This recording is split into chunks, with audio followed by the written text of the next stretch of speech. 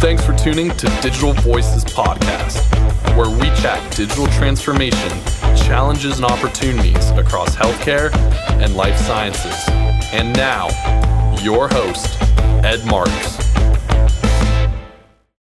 Ed here. Welcome to another drop for Digital Voices. And one of my favorite topics when it comes to digital is really talking about human-centric digital experience. And I can't think of a more qualified guest than Jonathan Butts, who will be joining us today. So Jonathan, welcome to the Digital Voices Podcast. Thank you so much for having me. Great to be here. Yeah, it's going to be pretty awesome. Before we get started, DJ Megan, sometimes with our guests, and Jonathan is one of them, and I'll explain in a second, have some very interesting LinkedIn taglines, like a little description about who they are. What is yours say, Megan? What's your tagline? Oh gosh, Ed, I really need to work on mine.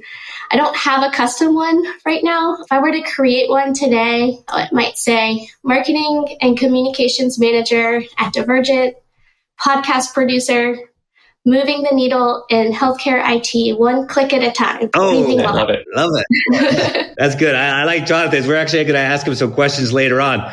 But for Jonathan, and I'll give you this high level, and then we'll jump in and you'll hear from him directly. But healthcare IT advisor, and you see that when you hear about his background. Family man, love that. Philosopher, explorer, technologist, and human-centric IT. So we first met actually only recently, and it was through a mutual acquaintance who said, oh, you two are really like-minded and you think a lot of the same with digital and you really need to connect with one another. And we did. And yeah, definitely have a lot in common. So really happy to introduce Jonathan to the audience. And of course, Jonathan, the thing that everyone wants to know first is what are the songs on your playlist? Yeah. So as I get older, finding new songs becomes increasingly difficult. And I think there's some books on neurology that help understand why that is so. And sometimes I find songs that are new to me, but are not new at all. And one that I stumbled upon recently, a song by Paolo Nutini called New Shoes. And New Shoes is a metaphor for just discovering that something is not right about your life and working to make one change that can have a significant impact on how you feel overall. In my back catalog, I have, a lot of classic and progressive rock. I have a decent amount of punk. I like singer-songwriters a lot, like Donovan and Billy Joel. I have a decent classical collection. There's tons of electronic music from over the years. But also, if it would be okay, I would like to share also two books that I think folks might find valuable. One is a 2011 book by a fellow named Woodward called American Nations, which discusses how the United States is actually 11 distinct cultural regions, and it discusses the unique nature of their cultures and the origin stories that led to their unique cultures. And there's a wonderful map that accompanies it. And to me, it helped me understand why this is such a challenging nation to govern and how these cultural regions are not bound by state boundaries. So it creates challenges both at a national and a regional level governing the many different cultures that persist within our nation. And then the other one is a 2016 book by a fellow named Manson, The Subtle Art of Not Giving a F, which is a provocative title on purpose. And there's provocative language in the beginning, but it is truly an academic text about what it takes to be happy. And it helped me reframe some things and goes into concepts like, you think you want a promotion or a larger house or a new car, and the happiness that you get from those things is very often fleeting. And the best way to create permanent happiness in your life is to structure your life so that the challenges you face on a daily basis, both personally and professionally, are within your ability to solve.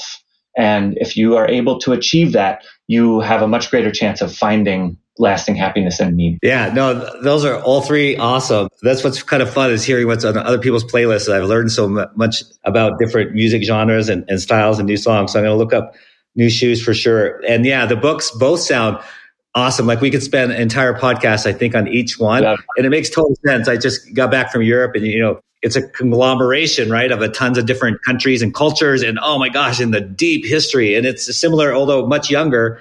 United States is a conglomeration of, you could think of them as many countries and cultures and And for sure, I'm going to get that book, and I'm anxious to see the map and how that map maybe changes a little bit over the years as people migrate from place to place. But yeah, both. And then the book, it makes total sense. Your summary of it, the cliff notes that you just shared makes total sense. So I have to look that one up too. That's also the hard part of this role in the podcast is I get so many new ideas and so many different things to think about and read. And it's like, oh my gosh, my brain's exploding. Like when can I make the time for all this?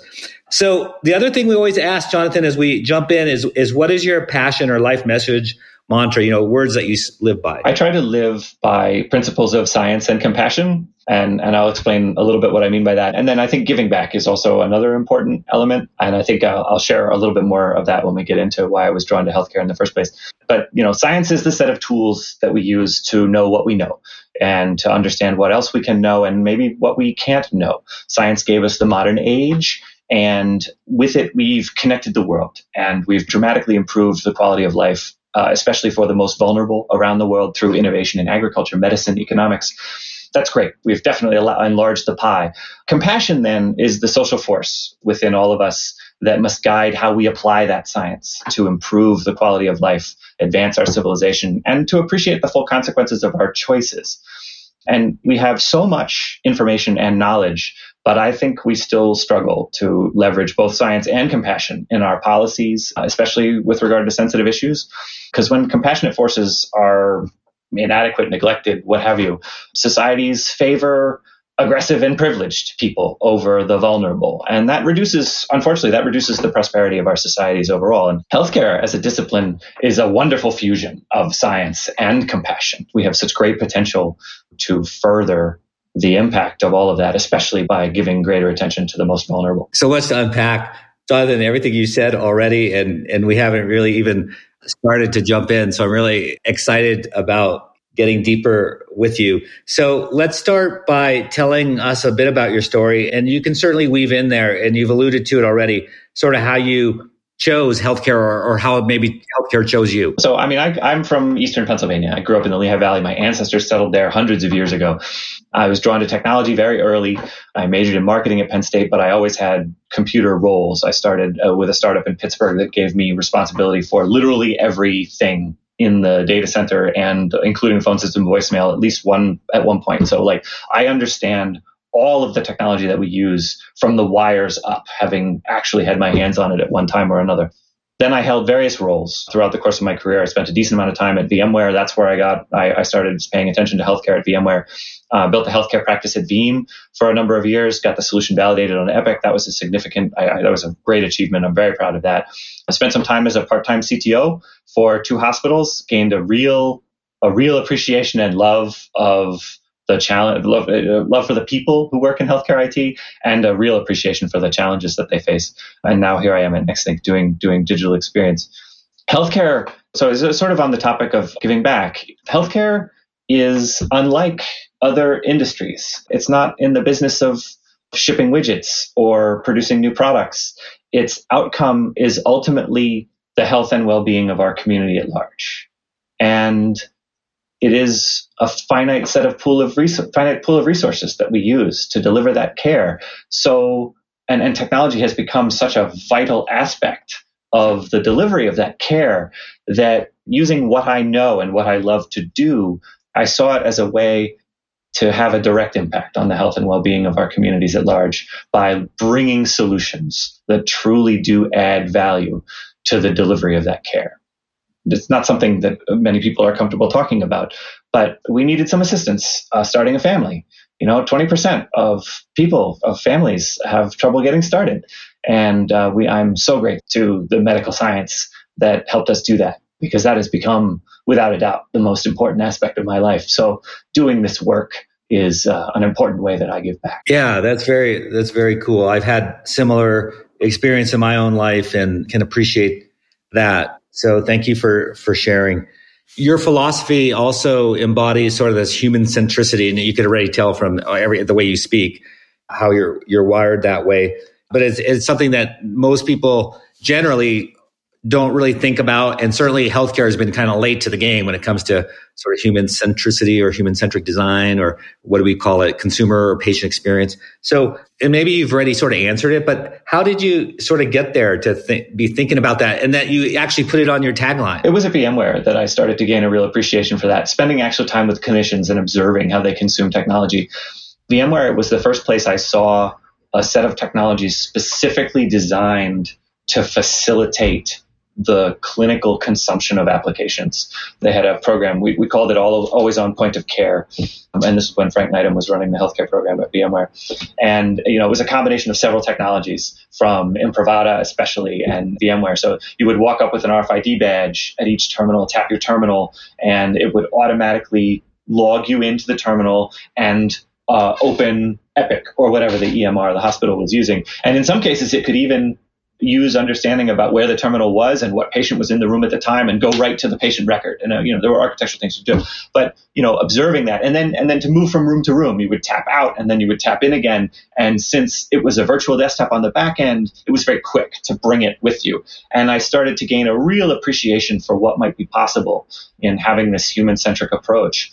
And that ultimately, not directly, but that ultimately led me here to next thing to focus on digital experience directly. Yeah, that's awesome. And I do want to talk to you a little bit about that in a minute here. It's clear that you're a very intentional, focused person, Jonathan. And, I also ask people a lot about leadership because most of the audience, are leaders in healthcare and digital. And how do you keep yourself, sharp? How do you keep yourself on point so that you're always learning and growing? I like to use a combination of lists and deadlines to keep me going. I also think mentors are extremely important. You need mentors in your life, and they are likely to change over the course of your career. Mentors that you need earlier in your career may well be different from mentors that you need later in your career.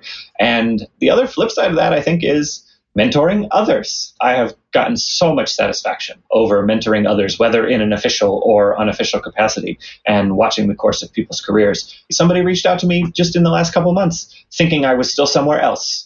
I made introductions for that person and gave them some advice. And that person now has that job that they thought I could help them get, thinking I was still there. But, it was so rewarding to just that little experience. For listeners, I just want to double down on that point about mentoring, because a lot of times we think, once we've achieved a certain level of title or experience that we don't need mentors anymore. But here you have Jonathan, who's very well, established leader in the industry. And he's still, you're still talking about having a mentor, and I'm wired the same way, and giving back. And so that's really key. I just want to double down on that point. Once you think you're done growing, you're in a big trouble. There will always be people. I mean, that's one of the essences of good leadership is an understanding of the things that you're good at, but also the things that you're not good at and the things that you don't enjoy. And those are the things that you're either going to give to other people or surround yourself with people who can take care of those for you, or you're going to find mentors who can help you develop those things that you're going back to the byline. We talked about it a couple of times on LinkedIn, and a couple of things that you mentioned that are a little different than the average are philosopher and explorer. So can you unpack that a little bit for us? Sure. And it's a part of it's I think it's loosely coupled to science and compassion, but ideas are extremely important. And there are so many big questions in our lives that have incomplete or unsatisfactory answers. And it takes a ton of courage to admit that we don't know and maybe can't know as we continue to explore our place in the world and even the universe at large. But then there are things over which we do have control, like the structure of our governments, or the region or nation in which we live, and the choices we make. And underpinning those choices, generally, whether it's formal or not, is some sort of philosophical outlook. And I devote a great deal of energy to considering the foundation of that philosophy. What are the things that I value? What do I really strive for? What would I fight for? And I think that we should all do such things. We have this wonderful gift of analytical thought from our cerebral cortex that is unique. It's certainly unique here on Earth, and it may well be. We have no idea whether it's rare or ubiquitous in the universe, and we hope to know. We hope to understand that one day. But we have to, because we have that capability, that it is our responsibility to use it to consider what is right in the context of what we know. And we must always be aware that what we know now is quite different than what we knew in the past, and that must shape how we behave and how we evolve our cultures. Jonathan, what would you say to someone who's listening and you clearly think deeply on things, whether, we talked about the label philosopher and explorer and the reasons why, and clearly in your answers, you've thought things through and you take time. So for someone who's listening saying, oh, I would love to take time to do this, but how do you actually do it? Do you set aside X amount of time each day for reflection, or going back to your list of books, or what practical steps might a listener take that says, man, I like the way this person thinks. I want to, get that discipline. I think it's a good question. The root of it all is asking questions, asking hard questions and questioning yourself. We are pattern seeking machines. Before I get into that, there's a book that I read that really got me started. It's The Dream of Reason by Anthony Gottlieb, which is the history of philosophy from the dawn of thought, the dawn of critical thought, as we would consider it today, with the ancient Greeks and the dawn of classical civilization, through up through the Renaissance. It's a very interesting study of how thought has waxed and waned throughout the history of civilization. It got me thinking about what happens to us as people. So we're pattern matching seeking machines, and we end up a lot of times by accident distilling a set of beliefs. And where we run into trouble is where we forget what was the input to that set of beliefs. What were the facts and reasons that led us to those beliefs, and have those facts and reasons change that should inform a change in our belief. So the root of it to getting started is just asking questions. When we discover we believe something, why do we believe that? What caused us to believe that? And are those precepts still valid? And is there an opportunity to revise? So I think that was how I started. Do you have a friend or someone who thinks similarly so that you can challenge one another, bounce these things off? I have a couple. Yeah. I have a couple. And there are some podcasts. There was one. I should have brought a list of those podcasts, but there are some philosophy podcasts that are quite good. Yeah. Because when I hear you speak, I know that what helps me in this area, I'm not nearly as well thought out and disciplined as yourself, but one of my sons, is sort of a stoic, and so he's always challenging the thought and the patterns. And I love it because, it's sort of this iron sharpens iron. And if there's no one in your life to challenge you and to force you to ask the why questions, why do you think that? Why do you believe that? You're stuck for your entire life. It's really important to, have someone in your life that you can have that sort of honest dialogue with. And a diversity, I think, of community is important too. I mean, if you're, the concept of echo chambers is very real. If you surround yourself with people who believe exactly as you do, there's very little opportunity to make any sort of progress or change. Yeah, for sure. There's a whole other podcast right there on that topic. Let's talk about your career a little bit. So you already mentioned a few of the companies that you've served. And, you've done a lot of cool things. What are 2 or 3 things? They may be related to sort of that human centricity or maybe not, but what are sort of 2 or 3 cool things that you've done that have helped, in healthcare and sort of move the needle forward? Yeah. So I wanted to tell one story in particular that connects the real impact of technology to the outcomes of care. And this was in my first leadership role at VMware. We were assisting a hospital that had a significant outage. They had a storage outage that took down a great deal of their infrastructure and a great deal of their applications besides. And because VMware has become such a hub of platform, we were directly involved in their recovery efforts. And the member of my team who supported this children's hospital was directly involved. And there was a point where they asked for us to change the priorities of the systems we were bringing back online to focus on a set of surgical systems that they needed to be back online as soon as possible. So we said, sure, we could shift the focus. So we elevated their priority in the recovery list and got them back on and satisfied all their other dependencies. And it was a joint effort between, the hospital, my engineer, and the larger support organization. And the issue was we got them back up and running successfully. But what we learned later from a rather emotional conversation with the CIO of this children's hospital was when that request came in, there was an inbound helicopter with a boy who needed emergency surgery, and there was no other place for him to go, and there was no more time. And they needed those surgical systems back online because they couldn't do the surgery without them. And she says that our efforts and our ability to help get them back online were instrumental in saving that boy's life.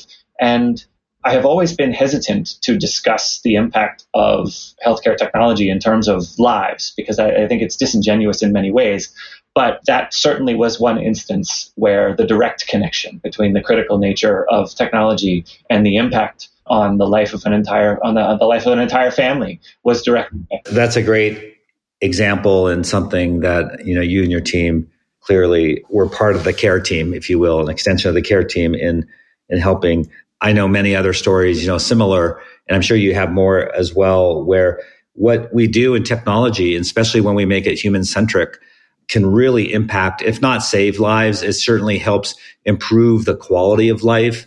And also for the clinicians, helps the clinicians when we do our work right. Like even the, example you were giving earlier with sort of the functionality of tapping in and not having to recertify, re-credential every time, saving time, making the experience for clinicians better. And clearly there's got to be some sort of correlation between the clinician experience and the patient experience. The less frustration, the less obstacles, the better for everyone. So there definitely is. And that is very much the essence of human-centric IT and digital experience. Yeah. So tell us about your current work with NextThink and sort of things that you all work on, because I'm super interested, because you're really interesting and smart person. So you got to be onto something here. So NextThink is a software as a service platform that enables the delivery of excellent digital experience. And, in case people are not familiar with NextThink, we have about 950 employees globally, and Gartner and Forrester are starting to pay attention to the digital experience space,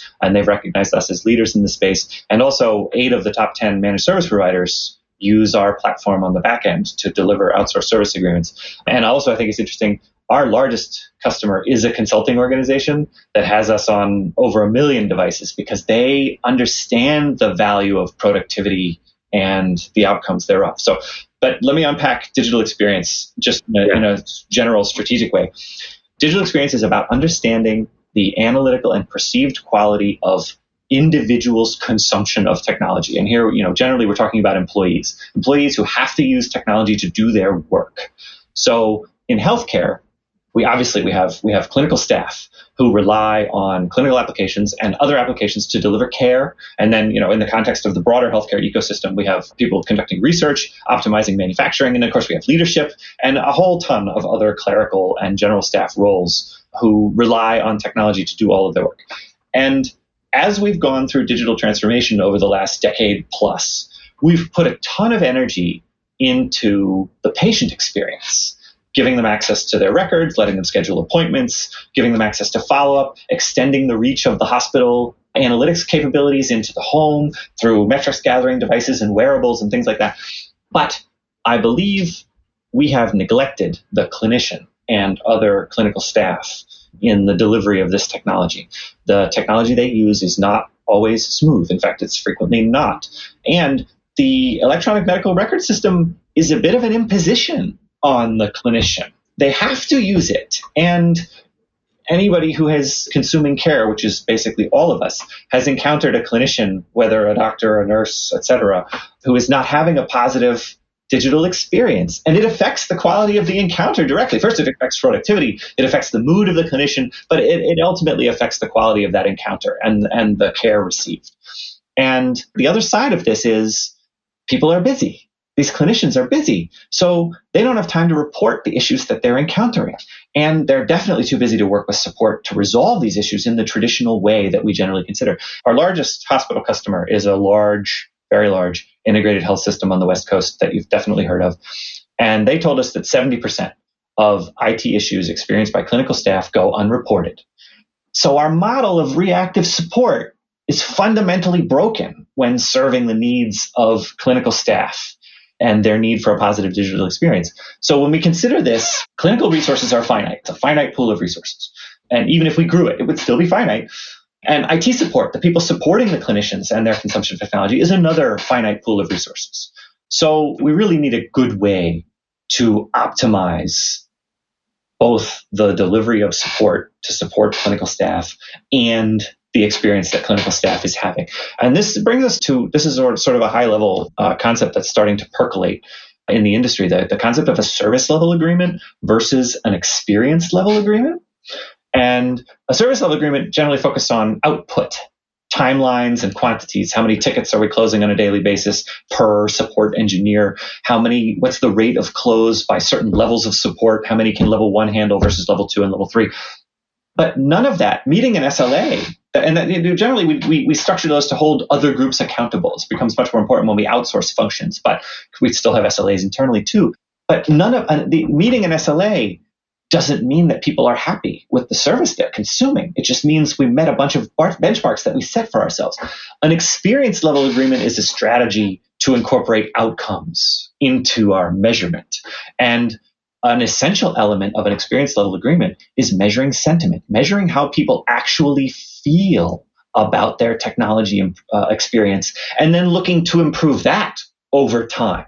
So when we put these high level concepts in a healthcare context, because technology consumption is necessary and critical, we need to know everything about how clinical applications are working and about how the endpoints that our clinicians and researchers and executives and other critical staff are using. We need to monitor hard metrics that give us information about how things are working in a way that we know affect user experience. That's what our platform does.